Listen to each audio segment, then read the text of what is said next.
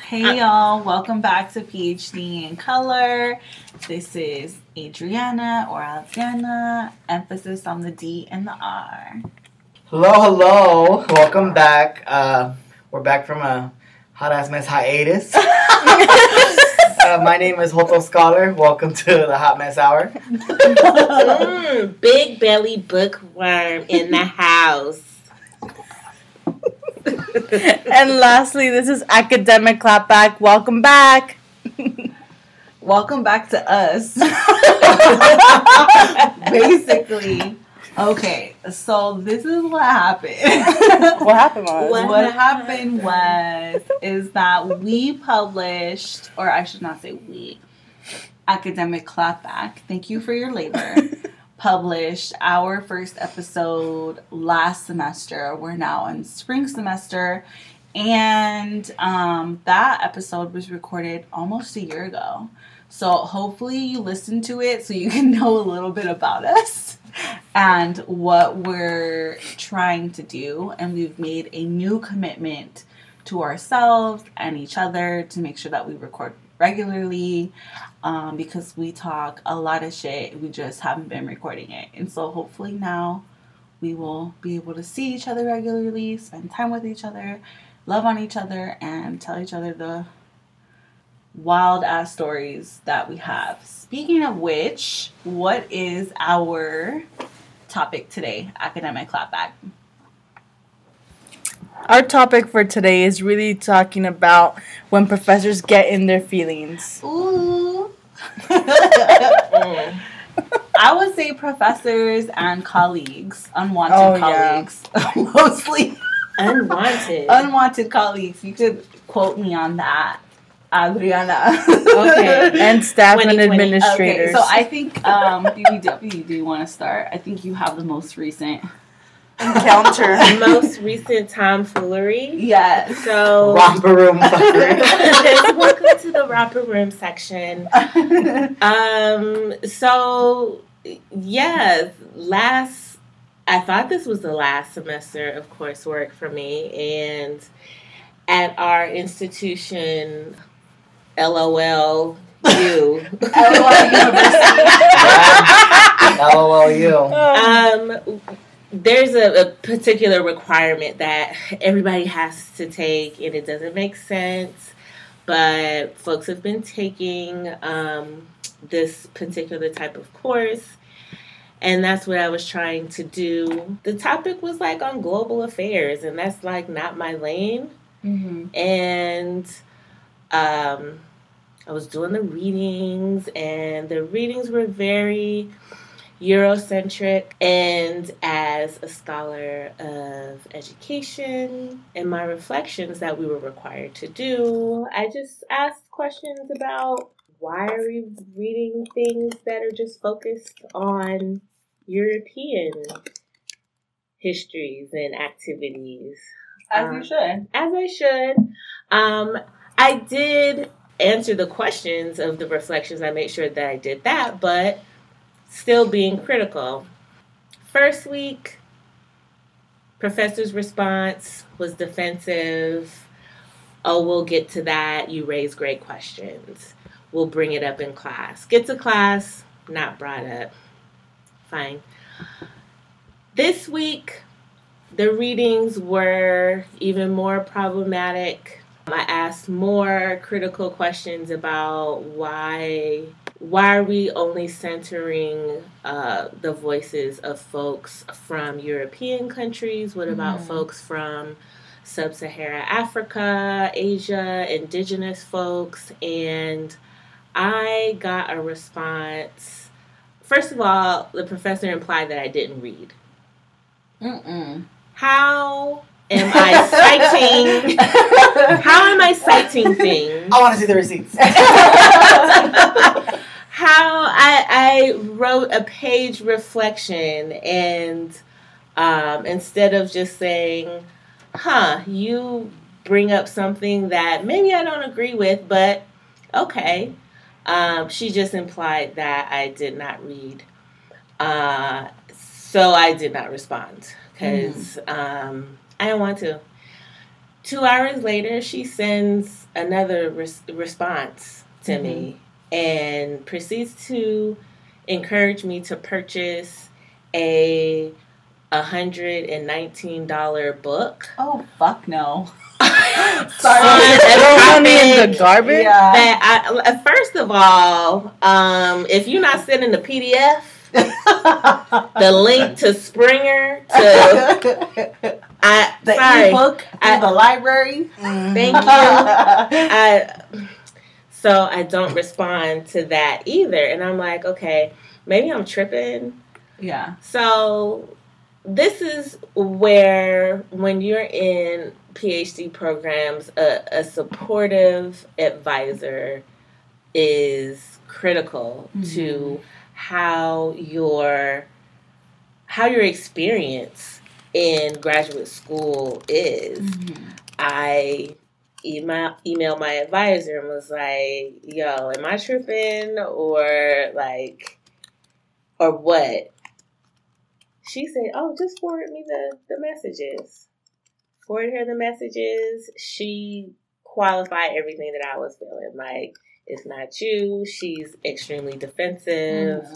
That's just the way she is.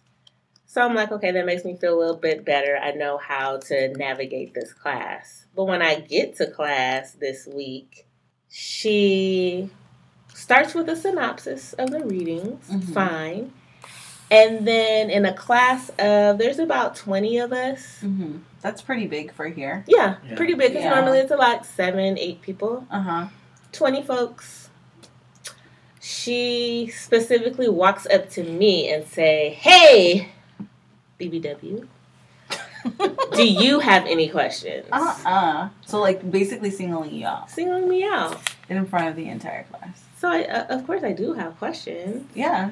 As a dope-ass scholar would. I mean, aren't we always supposed to have questions? Yeah. And that's why we're here. She wasn't here for it. She wasn't creating a space for intellectual discourse. Which is the whole point of these classes, right? Seminar. Yeah. Yes. Seminar. Let's discuss. Yeah, it's to get folks specifically with this requirement from different disciplines to talk about one issue and kind of bring in your expertise, which is basically what you're describing you were doing. Right. Yeah. Completely, like, shut down, like, no, you're wrong, and let me tell you why you're wrong. People have a lot of shit to say about being critical thinkers and whatnot until we're critical against them and their stupid ass comments. And text. I would even say, like, it's not even critical against them, but it's like being critical of, like, what we're reading, right? And specifically in education, like, we have to question. So, I mean, we have to be critical about everything. And specifically ourselves, right? And thinking about teaching and thinking about, like, how do you put together a syllabus? How do you, how are you reflective of your own teaching and your own praxis and your own practice? Are you teaching? Yeah, absolutely, yeah. Do you know what teaching means? Yeah. And are you giving learners the space to think? Yeah, for sure. To process, yes. Or do you just want someone to regurgitate what you read and what you agree with as a scholar? Can fail. That's ugly. Okay, go ahead. And then what happened? So it just continued on that she was, like, specifically, like, not engaging with the rest of the class and just kind of attacking me. And I couldn't get a word in. So I was like, okay, this I need to save my energy. So but what did you do during that process? When she was coming at you, when she was getting real defensive, what were you doing? And what were other people doing in that class? Oh, well, other people weren't saying anything. That's like, everyone was quiet.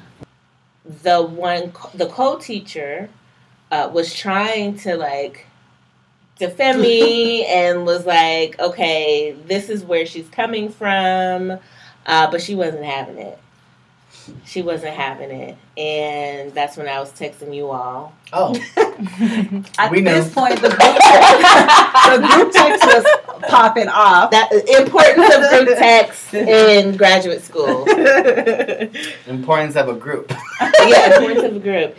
And I was like, okay, I've now disengaged, opened up the schedule of classes website, proceed to email my advisor, I am dropping this course, and drop and close laptop in the middle of the class, in the middle of whoever is talking, get up and loudly leave. Yeah. Oh my God, I'm so proud of you. Can we just say that? That takes guts. Not everyone feels like they can do that. I'm so proud of you, amiga. I mean, something is to be said about protecting your energy. For sure. And I think also, like, specifically in grad school, there's so many power dynamics at play, right? And I think because there's so many power dynamics, there's a lot of ways in which as grad students you feel like, oh, like I can't really respond or I can't say anything or like, you know, this might have repercussions for my career, which a lot of that is true, right? Like a lot of that is true. Like you never know who knows someone and whatever. And that doesn't mean that that's like a pass to like treat you like whatever, but it means in a lot of different situations and contexts, like that you have to be careful, like you have to tread carefully, which is really fucked up because, you know, folks shouldn't have the ability to treat anyone like that, whether you're a student or not. And I think that was really brave, and I appreciate that because I don't know that a lot of folks would have been able to do that, you know? And I think I'm actually really disappointed in the fact that no one stood up for you, but I'm also not surprised. Right, and I wasn't expecting it. But I was just surprised that many graduate students in that space just had nothing to say. Yeah. And I feel like that spoke to how this professor runs her class. Mm-hmm. It's not meant to be a seminar. It's meant to be this hegemonic, I'm the knower, and I am telling you that what I know is correct. This banking method. Yeah. Right. Or an empty vessel to fill. Right. I am the one holding all the knowledge, which is trash, as we know. Very much trash. And as I'm thinking, like, as we unpack this, like, how many people is this happening to on a regular basis, right? Like, it sucks, and it's not very often, but we deal with this, I feel, way more than we need to, because I don't think it's justified. It sucks that you sat in a room where, from the sounds of it, as an outsider, this is something that's been very, like, internalized, something that's very normalized, that you can treat me like this because I'm a graduate student, and, like, specifically, like, PhD students. And a lot of PhD students go through stuff like this, especially PhD students of color, that people are afraid to talk about it, you know?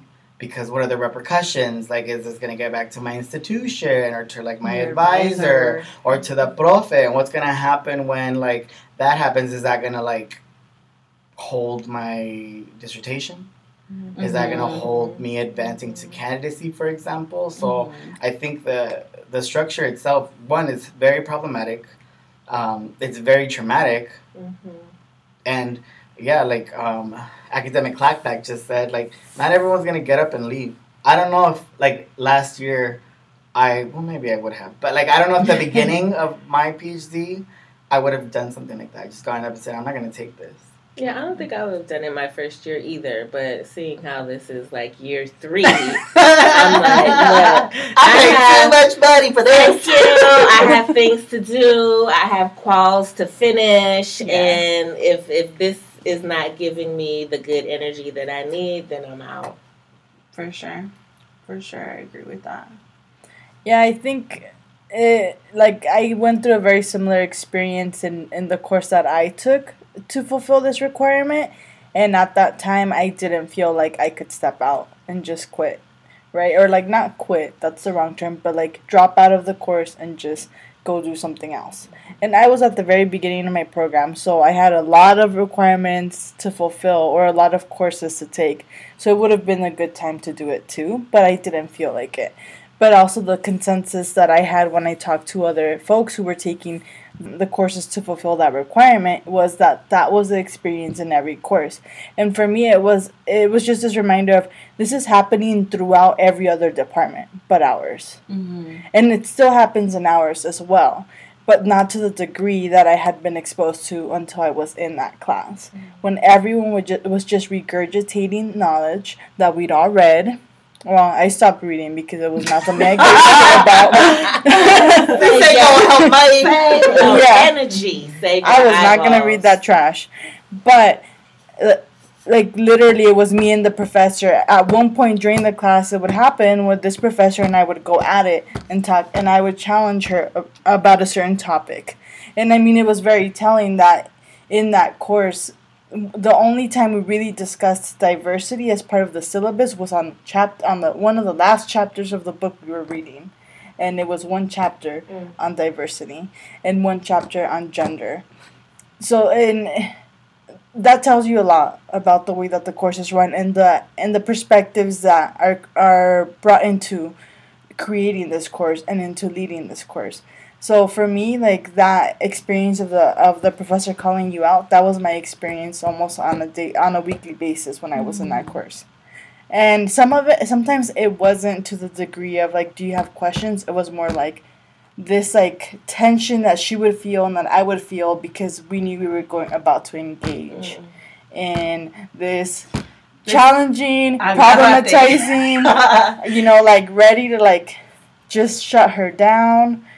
But there were a lot of peers of color in that course, and they didn't really speak up. Some of them would talk to me afterwards and say, like, oh, I really appreciated you bringing that up. But again, I think it's important also in those times, if you can support and speak up as another scholar of color who also has questions to bring them up. Solidarity is important in that time. We can't be quiet. We're literally watching a professor use their power over a student. That's not acceptable. How are we challenging that? How are we changing those norms? Because we are just as complicit as the faculty in creating that and normalizing that.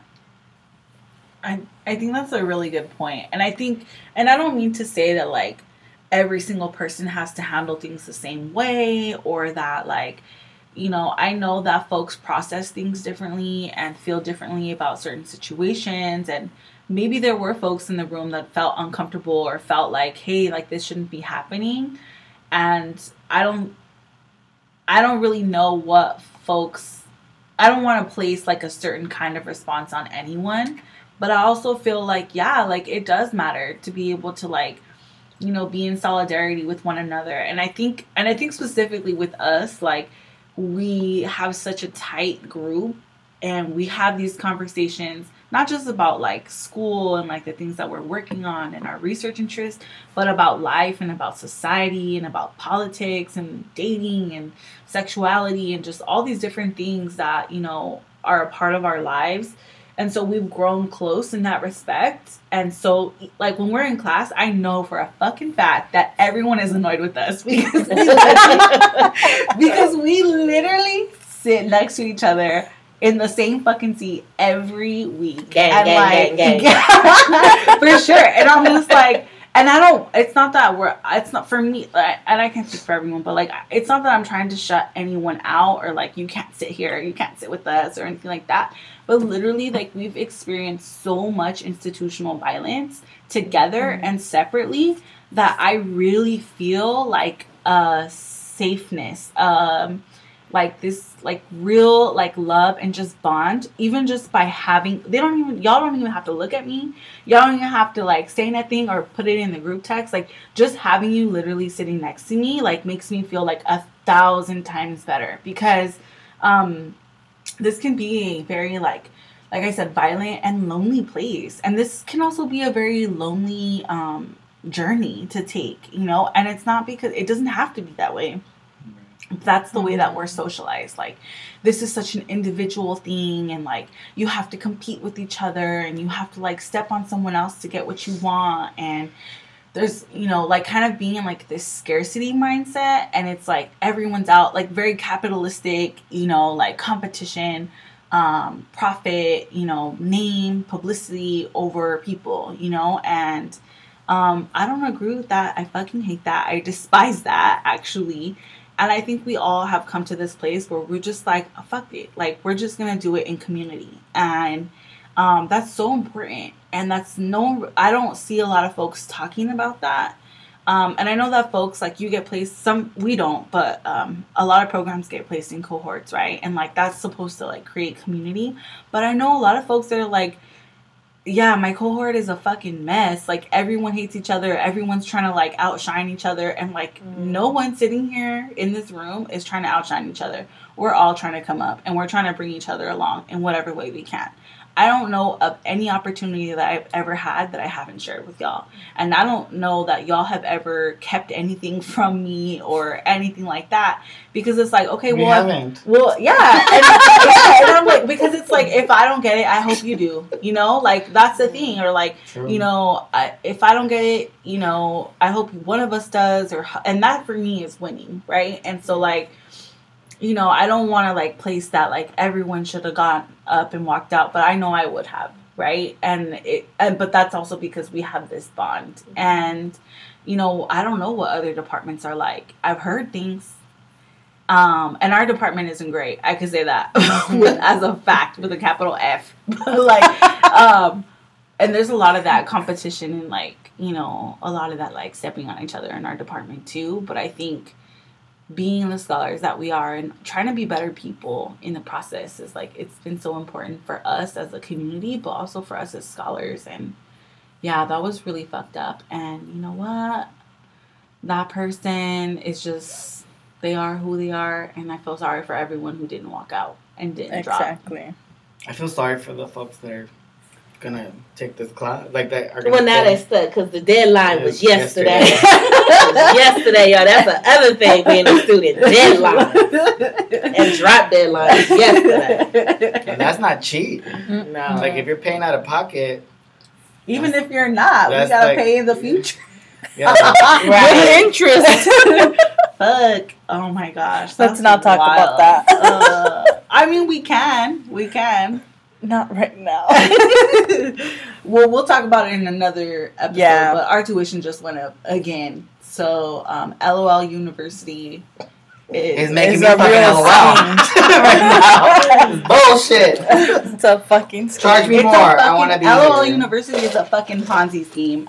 I said it, and you can fucking hashtag me, quote me, whatever the fuck, because literally it's just like this endless money hole that we have no idea what we're putting into, but we'll be okay. I guarantee it. We'll be fine. I know it. But that was a good professors in their feelings. Anyone else? And if anybody out there listening, or one of 4 followers, thank you. Shout out to the all who are following. Shout out to the 4 followers on SoundCloud. Oh, and then the 36 followers. Shout out to the followers.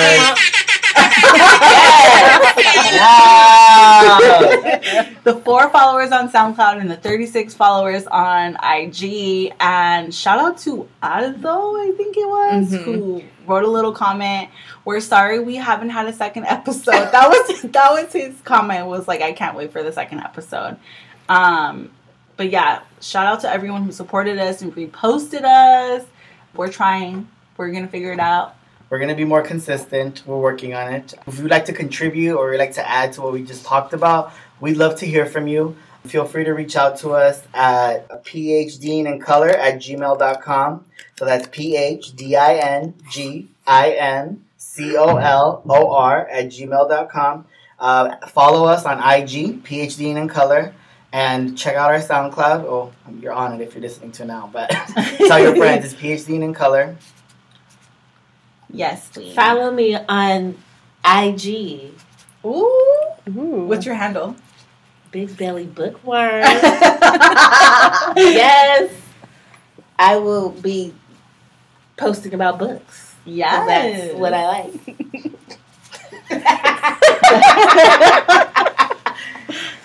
And again, if any messages that you send through, almost likely look through them first, Academic Clapback, so you can send it through Gmail, through IG. We're always looking, even if we're not updating our page constantly. But also, I think the hiatus that we had is just very reflective of where we are in our own trajectory in the journey of the PhD.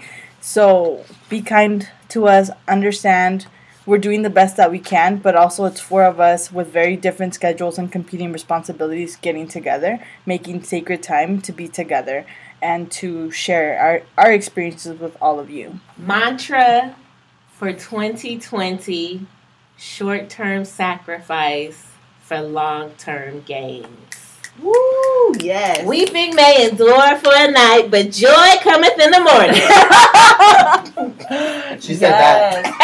Can we check in about 2020? Because I feel like, what the fuck? First of all, exactly. Can we talk about what the fuck 2020? Because honestly, January was the longest month of. I felt like I was like, oh my god, when is this month gonna end? And so much stuff happened.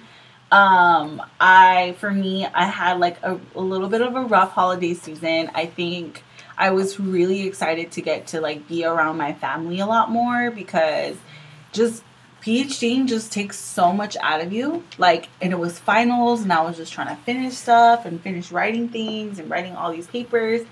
And then I get to be with my family and try to be like, you know, a person that just has family time. And it was like a fucking shit show. So I had talked to my therapist about like entering the holiday, and she was like, honestly, it's a really tough time. And I like heard it, but I didn't hear it. Oh my god, same. I heard it, but I didn't hear it. And then like things started to happen and unravel, and I was like, oh my gosh. There was a point where I was like, I just want to go back to school. And I never say that. I never say that. And so those are things that like I'm kind of like working through that kind of like led into 2020. And then my little pup, my little Chico, he got sick, and that like really like messed me all up. And so he was really sick, and we found out that he has like a lot of things that are wrong with him. And he's also an elderly dog, so like there's nothing really we can do for him. And so we have to just kind of like he's not in as much pain as he was in before. So we're just kind of like dealing with that on a day-by-day basis. And I was just like, oh my gosh, January just like fucked me all up. Like, you know those little memes with like the Barbie doll, like it's like all messed up. We gotta post that. That's how I felt. Like, okay, bitch, 2020 is really like I was dragged into 2020. Okay. But yeah, that's my little 2020 check-in. It's all gonna be good though. I turned 30 this year. So I'm so excited for that. And I'm excited to just keep learning and evolving and like really trying to like become a better person for myself and for other folks around me that I love, including y'all. And I don't know, it was just like things have been popping off, and I've been getting my work done, and just like I'm excited about this pilot I'm doing. I'm really excited about that. So I'm doing a pilot study. That'll be my qualifying exam. I'm glad you qualified that, because I was like, American Airlines. Oh my God. And I also hope that I will learn to be JetBlue. Y'all are that's with the little TV. So this is like a definite like this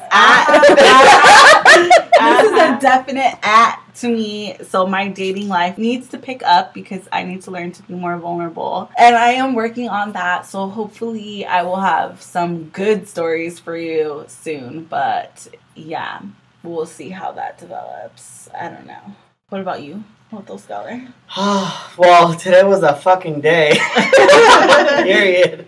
Yeah, I feel like I'm still being dragged some days into 2020. I woke up late today and I missed therapy. Aww. So I'm a little like at myself about it because I really appreciate therapy. It's really been helping me. And it's just a time for me to like really reflect and like figure out, okay, this is where I'm at. Where do I want to get to? And like just flush things out, especially like when my emotions are all over the place and my anxiety is like high. But I also just moved, so it's just been crazy. I'm getting everything situated. I had a good break It was very low key, just relaxed with my partner. And then I was visiting family, so I wasn't here for a while. I was just kind of like, oh, it's time to go, because I was used to just like enjoying the day for what it was away from here. But I was also doing work, so I felt like my break got cut short because I was doing work, and I'm very grateful for the projects and things that I'm working on and like the things that are popping off. So like you said, like I feel really grateful and blessed. Things are popping off. I've switched jobs, so to speak. Ooh, tell. So now I'm doing some research with a professor, so I'm really excited because it's more aligned with what I need to do for myself as opposed to what I was doing, which I loved to a certain extent. Like, I really enjoyed where I worked, but I think I was like, okay, my time, I don't have a lot of time, and the time that I do have, I need to make sure that I'm putting it in places and in spaces that are going to help me come up and like teach me and give me the tools that I need to be a better profe if and when that time comes, you know? So when? It better be within the next 2 years. No, but not if, when it comes. When it comes, you're right. So, I mean, I feel, I do feel really blessed. I think I'm just exhausted. I'm pushing myself to new limits. Okay. So, like, I get moments of, like, I doubt myself and doubt what I'm doing, but, like, I'm not letting that hold me back. Like, I'll have glimpses of, like, I'm scared, but I just, like, I have to do this because I have to learn. And so, like, you know, you got to go through those, like, hurdles to, like, challenge yourself. So, and then I started working out again. So, like, my ass hurts today. And not in a good way. I'm like, oh, my God, this pain. So, last week, I felt like my body was spaghettis, as I would say. Because I was like, I feel just wobbly right now. Can't do anything. But stretch it out, boo. Stretch it out. So, you know, just adjusting to that. And then just being more consistent with...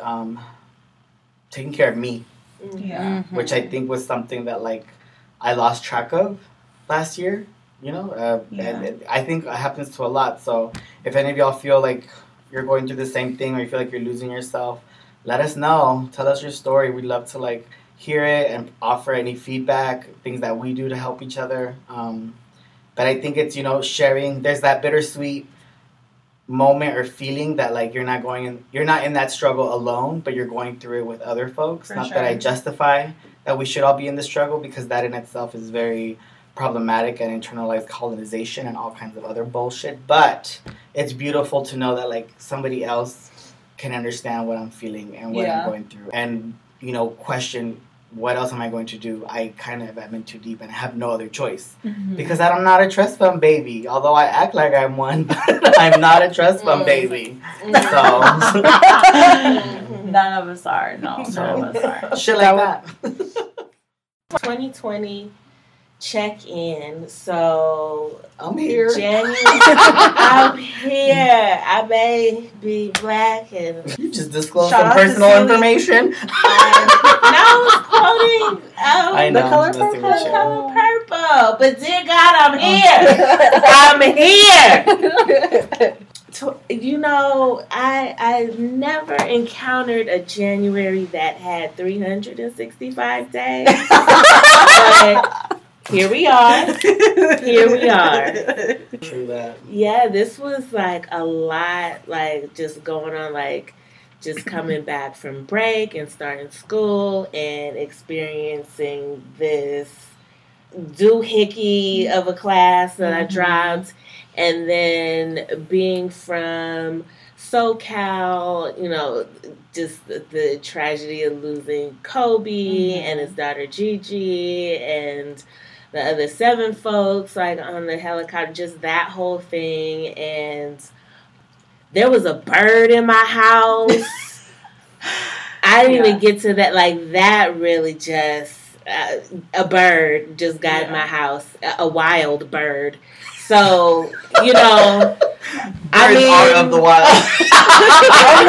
I have a domesticated bird. I was going to say, where all my domesticated birds are.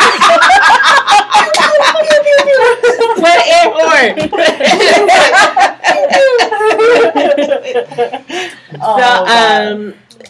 So I'm all ready. Domesticated bird. Where my pigeons at? So I mean, I'm getting ready for 2021, I guess, because I wore out. Yeah, it's been wild. Yeah. I do want to acknowledge, though, that our Capricorn Queen, BBW, did have a birthday. Mm-hmm. Not in January, but in December. Happy birthday. Thank you. But in December. I didn't turn 30, though. No, but she looks I'm not 30. Good. She's not. She is I just age. turned 20. There you go. So hard being young. Times some other numbers. But we're not going to talk about that. Yes, so happy late birthday to our favorite Capricorn Queen, BBW. Yes. And if you want to Venmo us, we don't have one yet. Send us a message. Support a PhD student. Excel, cash. Yes. Can I just say about the bird? I'm really into spiritual things. This is Academic Clapback. You'll hear more about this throughout the podcast. I'm also a Scorpio, so it takes me a while to warm up to people, even in audience, I guess. Just letting you know, so I'll slowly disclose. Even a microphone takes me a while to warm up to, but we're here. But in essence, you'll hear more about like spiritual things that I bring up. But just briefly, I was looking up like the significance of the bird that you saw, and one of the things was suggesting that like that's when you see that it's a sign of when essentially like you're finding your own song, and it was very interesting because the experience you had in the classroom was like your way of like not only finding your own song but being like, this isn't gonna work for me and I'm out and I'm gonna tell you that this is not okay. And it was very when you were telling me, when you had told us the bird and you mentioned the dream too very briefly, it was like this transformation, this change was happening, and it was just kind of like people need to get out of the fucking way and just embrace you. We embrace you. I accept. Receive. Time to receive. I'm ready to receive money. Same. Please send us some money, please. My check-in for 2020. Well, it really has been a while since we recorded. So at the point when we started recording, I think I was still in my 3rd year in the program. You were. I am now in my 4th year, and I wrapped up coursework last term. So excited. It's kind of like I'm already in this deep, right? And I'm at a point right now where I'm figuring out, like, what does this dissertating process really look like for me? And what does it mean in terms of the plan I have to execute, and how am I making sure that I'm holding myself accountable but also being held accountable by my committee. And in addition, like making sure that I'm seeking support, because I can be someone who will close myself off and just focus on whatever I have to do, and that's not healthy. Don't do that. I've lived the isolated PhD life before. It's not good for you. But I might think at this point where it's like exciting because I really am passionate about the project that I'm doing, but I'm also nervous because I really don't know. And there's a point where you don't know what you don't know. And so I'm asking questions. I'm talking to my committee members. But sometimes I'm still left wondering, is there a question I'm not asking? And that and therefore some information that is important that I'm missing. And so I think throughout this process for me, it's like taking mental notes of everything that's happening, because I want to make sure that when my friends go through this, I'm there and I've got that information. Oh, and really quickly, like Academic Clapback is the first of us to be like moving on to like dissertating, which is like low key like really sad because like I'm so used to having class with her, and so I'm really sad. But I'm also really happy and excited. And it'll be great, I think, to like support you through this process. And I'm like so excited. And she's the baby of us, which is so cute. And so, yeah, like, I'm really excited to see cómo te va a ir. Which, it's going to be great. I know it's going to be great. I know there's going to be difficult moments. But, like, we all have your back. And, like, it's just so, like, wow, exciting to see. And I think for me, I met Academic Clapback. I was a prospective student. And I literally met her in her first year.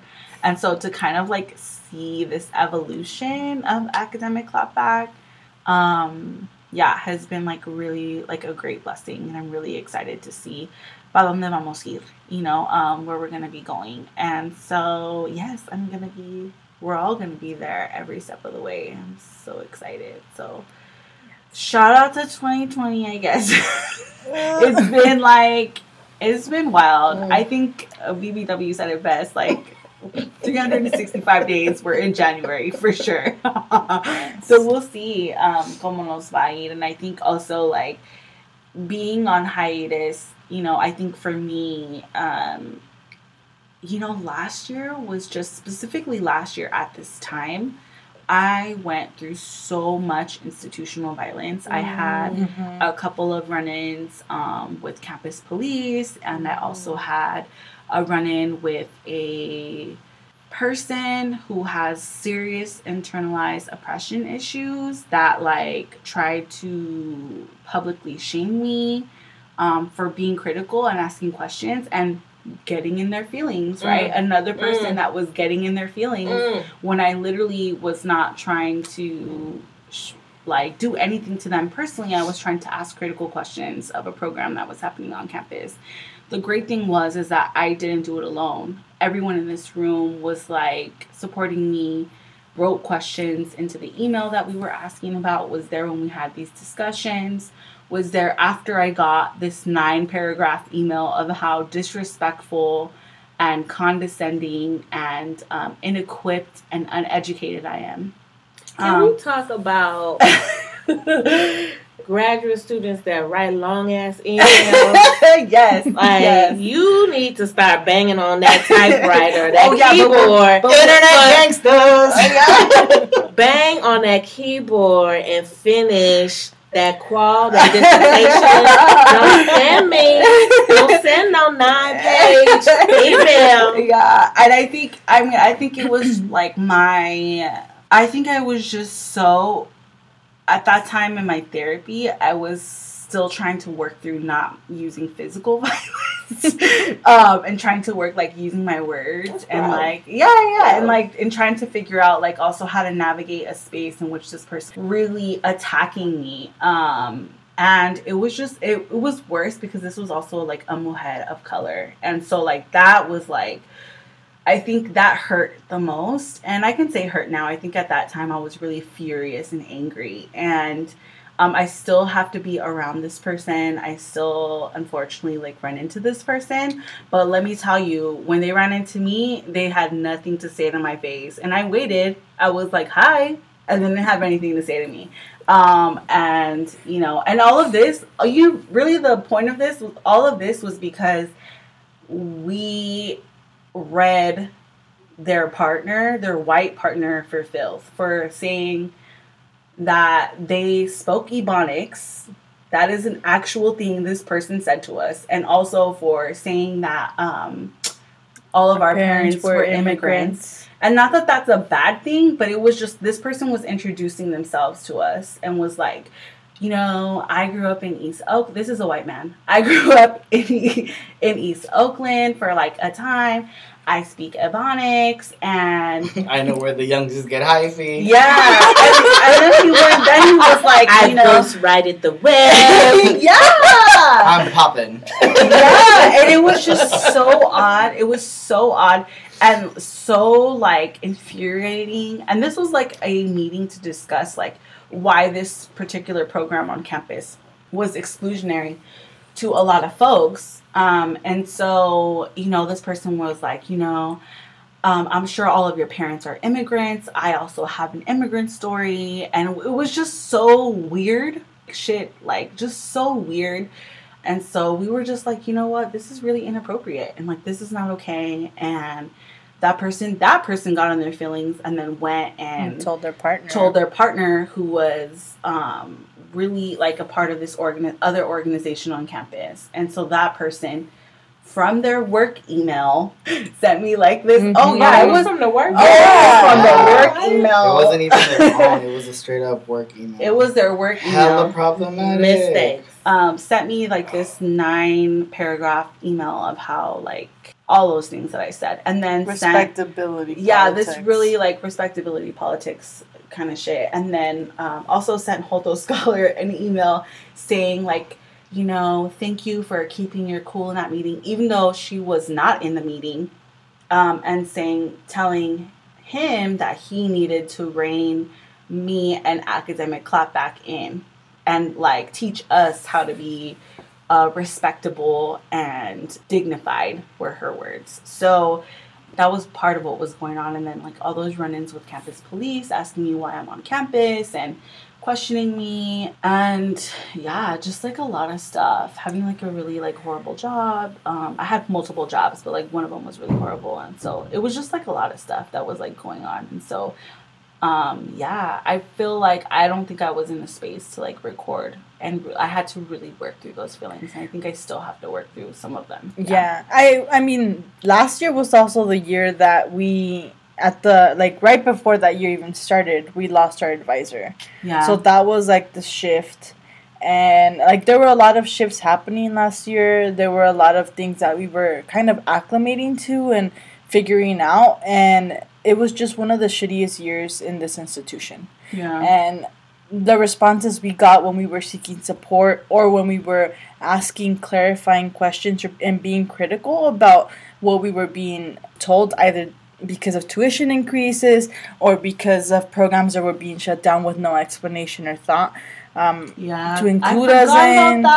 There were so many things that happened, and also in addition to that, there was a lot of labor, a lot of student labor in creating like all this programming that everyone in the institution lauded themselves for doing as diversity and inclusive programming, but that was labor that we did, and it wasn't always paid. Some of it was paid because we were in positions that were also fulfilling or tied to those programming events. But if not, we wouldn't have had that. Can you talk about that after Academic Clapback? I totally forgot that we had to sit through a meeting where a white woman told us that our experience did not matter. Oh my God. We are not lying about this. Like, I wish we were. Verbatim, that was repeated multiple times. Yeah, I mean, first of all, context. A program that both Adriana and I, Academic Clapback, were a part of, was suddenly just disbanded. We were told via email that from my iPhone. Yes, that the program we were a part of would no longer be a thing from an administrator starting next year. Yeah. Never had she reached out to us about talking about the potential of it ending. Professors didn't even know this was happening. It was very just off the cuff. She decided she wanted to end it. And that just started a chain of events. The four of us got together again, and we wrote, a pretty, like, concise email, but also asking questions about what was happening. The keyword was concise? Yes. To the point, and we were also asking our faculty, like, what the fuck was happening. Yeah. They were blindsided, too. They didn't even know this was happening. We emailed the whole faculty, y'all. Yes. So we're the favorites of the department. Yeah. People see us walking and they just turn. Yeah. Honestly,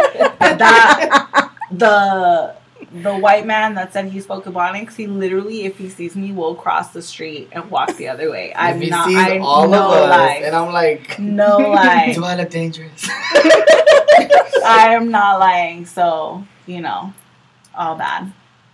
Anyways, this meeting happens that Adriana and myself set up. Yeah. And the first thing this person says to us is, you could have emailed me. You could have reached out to me before reaching out to everyone else. I'm really hurt that you didn't reach out to me. Which makes absolutely no fucking sense, because she didn't even have the decency to email us personally about the fact that she was contemplating ending this program. So all that shit about respecting her went out the window the moment she did that, because she didn't respect us.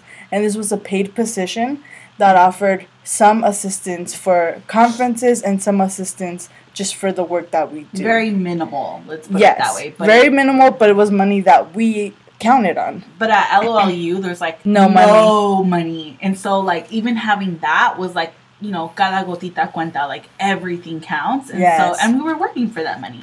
Yes. We were also the only people working for that money. Yeah. In a group of like 6 of us. So at this meeting, this person is just like, what's going on? Why, I'm planning on doing this, but I have this whole other program that if you're interested, you can apply to. Because we're just going to terminate this, and I want to include all the departments, although this was from an endowment specifically for our program. Yeah. Not for any other department. Yeah. Or concentration. Mm-hmm. And so we start sharing our perspectives and where we're coming from. And Adriana is sharing the fact that she literally budgeted this money into her personal finances to ensure that she would have that. And realizing that she would no longer count on that money, she was going to be missing a lot money for her rent, for her bills. And then we have another colleague in the room who's quiet the entire time. 2 colleagues. Yeah, 2 colleagues. Unwanted colleagues. Yes, who never did anything. Your best friend? Yeah. And so then I start asking questions, and she tells me, why am I still in the room if I'm no longer going to be in this program starting next year? Because it's only a 2-term position, or 2-year term position, and I would have finished in that semester. So basically wanting to kick me out. And then after Adriana disclosed her experience, this woman just went and said, like, this is just your experience. Mm-hmm. It was very highly problematic, and this is one of the ways that people discredit our experiences and discredit, like, the importance of the conversation that we are bringing to the table.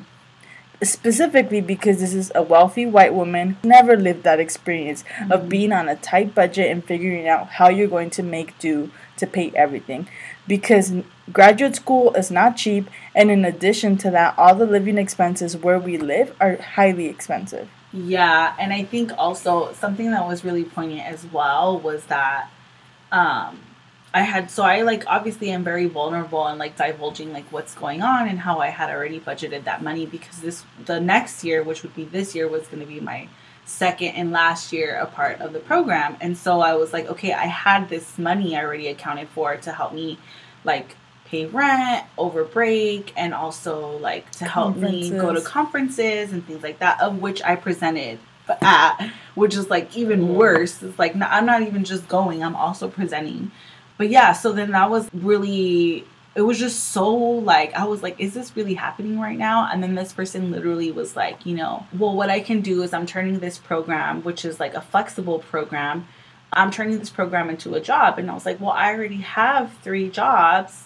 I don't need another one. I need this fellowship so that it can be flexible and I can share the work and space with other folks and be able to do this work remotely or whenever I can. And they were like, well, I don't think this is for you anymore. So basically like pushing me out and saying like, well, I think you're kind of busy. I think you have a lot on your plate. And then also, I wouldn't if you gave me money. Right? Like I wouldn't have to hustle hard if I could just like, But yeah, and then like this a privileged white woman. Yeah, and then this person like is like, I told them, I was like, there's so many issues at LOLU that like really need to be addressed. The fact that like our faculty are leaving, the fact that, I was like, at this point, I don't think I could ever tell anyone to come here. Like, I wouldn't want anyone to sign up for this. Like, this is so difficult. And it's so like stressful and frustrating even just to try to stay here and take courses. And they were like, well, we have so many students that are coming in, which is not true. We have so many students that are coming in. And then they were like, I think it's really important that you don't share this with any incoming students. I think that your experience is just your experience. And, it would be really great if you, and I quote, if you didn't burden the new students with your experience. Okay, let me tell you, as a woman of color, as a scholar of color, as a feminist, an activist, educator, person with a conscience, I told her this, I in no way can lie to anyone that is considering this program and tell them that this is great. because that's not true. And people are spending lots and lots of money to come here and are thinking that they're getting one thing and then they're getting something totally different. And so, yeah, that was wild. And I totally forgot about that. So all of those things, like the whole email thing, the campus police, and this, all of this happened during that semester. All of this happened during that semester. But you know what? I do have to say a big shout out to our advisor. Everyone, we all share the same advisor. Because and she is a Black woman. And I have to say that because Black women do a lot of unpaid labor in whatever profession they're in. And our professor is in 2 different departments and is holding it down in 2 different departments.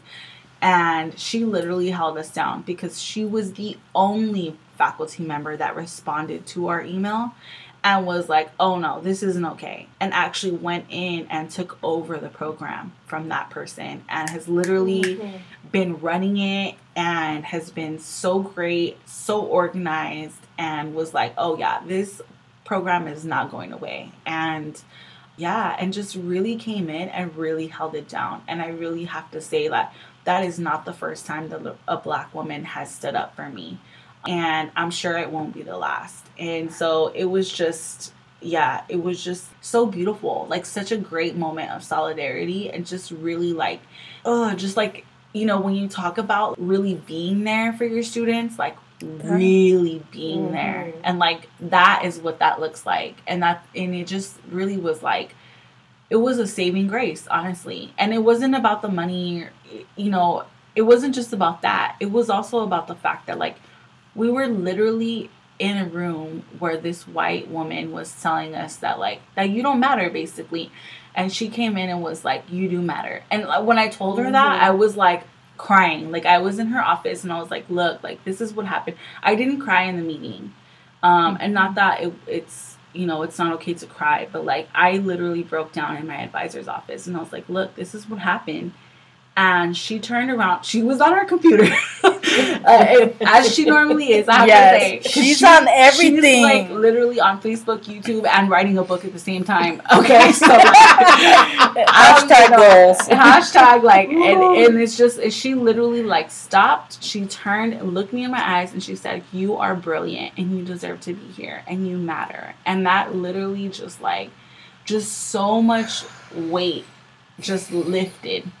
You know, and that's really the kind of transformative educator I'm trying to be. And like, that's transformative pedagogy right there. Yes, and shout out to all the women of color. Shout out to all the Black women. Yeah, I will also add, I've been applying to fellowships, and I literally needed a fellowship letter of rec within 2 weeks.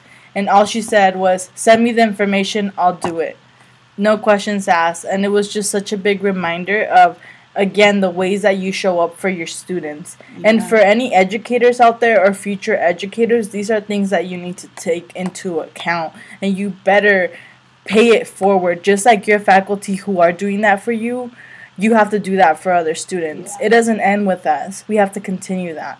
And going back to the conversation that Adriana and I were sharing, my grandmother had literally passed away a couple weeks before that meeting, and I was particularly sensitive during that time. And so in that meeting, I started crying because I was thinking about the fact that my colleagues who I had shared about this experience would not have those opportunities that I had had for 2 years.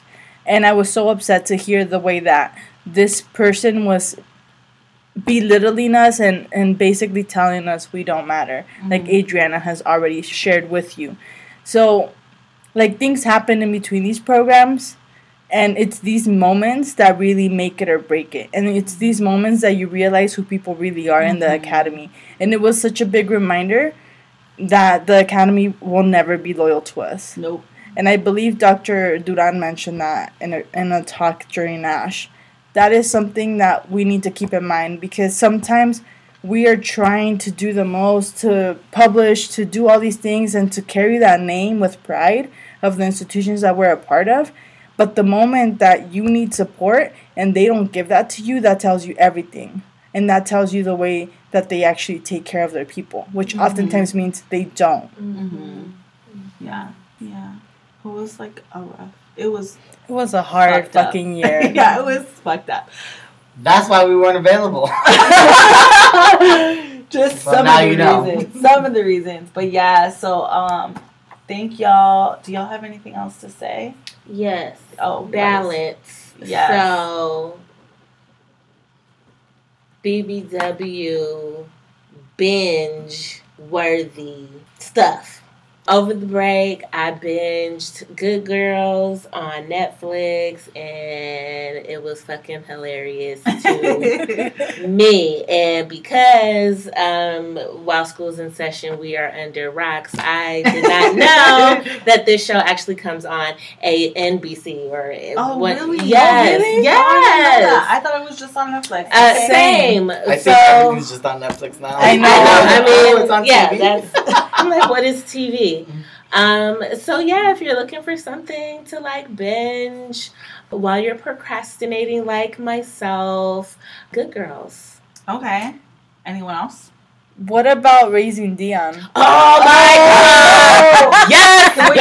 Raising Dion. Okay. I binged it. You gotta watch it. Scholar. You gotta Raising get on it. Dion, yes. So especially if you have, well, you don't even need to have like a I kid don't have kids. to watch it. It's just a great, and it's just one season. Good Girls, I think, is like 2 or 3 seasons, but Raising Dion is 1 season. It's fucking awesome. Michael B. Jordan is in it. Oh my gosh, Michael B. Jordan. You can salivate all you want. Now you'll watch. Now you'll watch. Okay, it's great. Yeah, so Raising Dion and Good Girls, both on Netflix. Netflix is not paying us, but, you know. If they wanted to. You know, like, how many people, like, 60? Sponsor. 3 people liked, so, yeah. Give us a call. Yeah. I would say maybe not shows, but I would maybe posit other things. One of the things that I've been doing is Reiki. And if you haven't ever had a Reiki session, it's a spiritual healing session with a Reiki practitioner. That's just a really great experience for me, and that was my introduction to starting spiritual healing. So that's one of the things that I would say for the audience members who are experiencing some of the things that not only like the challenges of being in grad school, but also I think that often is compounded by a lot of real life struggles that you're experiencing. In the academy, I actually ended up getting really sick, and I have an autoimmune disease. And because of that, I started looking for alternative healing methods. And Reiki was one of the ways that I sought support, and it was the first introduction to my spiritual healing journey. So I would suggest that. I watch a lot of TV whenever I can. It just depends on what you're into. Yeah. I watch all kinds of kooky shit that nobody likes, and I don't care. Like, I'm like, I love it. So, like, I binge... In Mexico, I binge watched this makeup show. Is it Glow Up? My sister... Glow Up or whatever? Like my sister watches that. Well, it was only 1 season. That's not about the wrestling women? No, that's another show. Oh, I know you're talking about Gorgeous Ladies of Wrestling. Yeah, that's another. There's a show, but like there's a show about this makeup competition. Yeah, so I binged. Up. Yeah, so I binged it. It's dumb, but I loved it. I'm trying to finish Sabrina season 3. This is shit that I love. Witch? Yeah, there's a whole Netflix series, like a whole but it's like darker. Remake. Like it's not like well, not necessarily. Yeah, it's a darker version. It's a darker version. Like there's sex. There's like it's fun. I'm like I'll put it on while I'm doing work. We're on the same way. Next in Fashion. It's like it wants to be Project Runway. It's on Netflix, 1 season. Yeah, I got a whole list if you hit me up. What did I... Okay, so I did binge Raising Dion. I really liked it. Normally, I don't like superhero stuff, but I really liked it. So I liked that. I finished listening to Brene Brown's The Gifts of Imperfection and Daring Greatly, which were 2 really great books. And she also is a grounded theory researcher, which is what I'm trying to work on. So that was like really dope to kind of like understand her research and also like try to learn how to be a vulnerable person. It's hard. I'm white. Well, I speak into the mic. It's really hard to be vulnerable. It's a process. I think it's really hard in the dating scene for me. Dating sucks. And the Proud Family is on Disney Plus, so shout out to that. And what else? Come through with them Disney passwords, y'all. I know. Yeah, I don't have it. Someone gave it. I need HBO. So if anybody got HBO, I don't have it anymore. I also Insecure is coming back on. Yeah. So I need HBO. First of all, I really am upset because Insecure usually comes on in the summer, and now it's gonna come on in the middle of the semester. And I don't know what I'm going to do because I'm just going to be like... DVR. Yeah, I know. Okay. I've never watched it.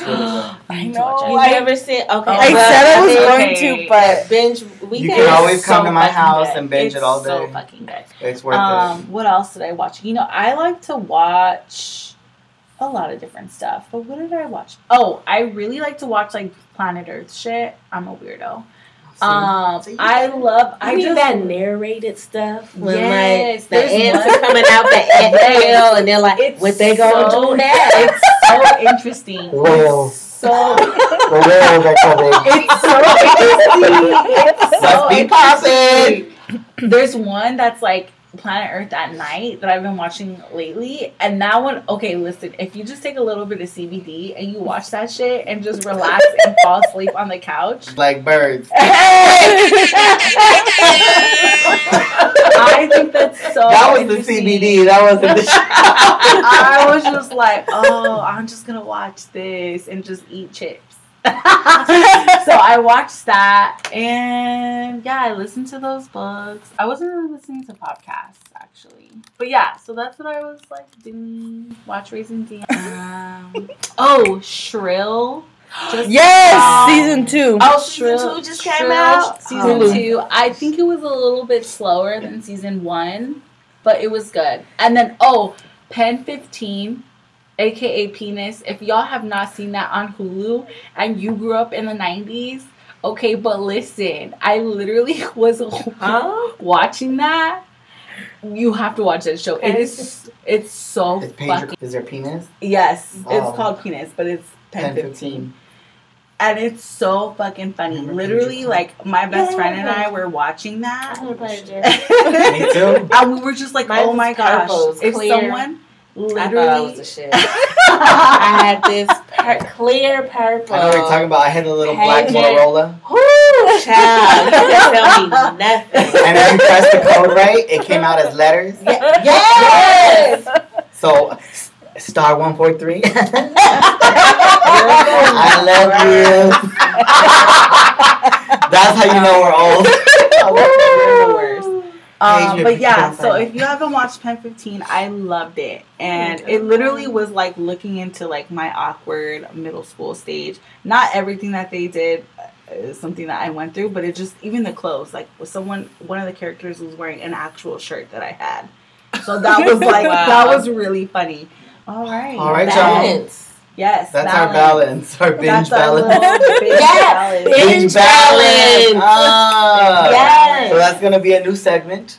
Binge balance. Every episode. So get ready for some binge balance towards the end. And if you want to share anything binge-worthy, just let us know. Yeah. All right, y'all. So this has been the second episode of PhD in Color. My name is Adriana. I'm 1/4 of the problematic PhDs. This is Hoto Scholar. And I'm still here. Episode 2. We'll see you hopefully next week or the week after. Well, we talked over an hour, so I hope y'all still there. This is BBW, Big Belly Bookworm. It's my IG too. I only got 3 followers, so hit me up. Help me out.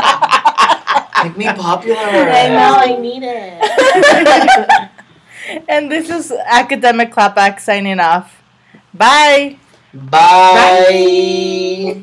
We also want to thank our editor-in-chief, Thank you to our editor-in-chief who has just so graciously volunteered to do the editing. And also thank you to Academic Clapback who really was like whipping us into shape. I know. And honestly, we literally have these fucking conversations like all the time. It's just that we don't record them. So shout out to Academic Clapback for being our leader, our person who was like whipping our ass into shape and getting us into the room to record. So thank y'all for listening.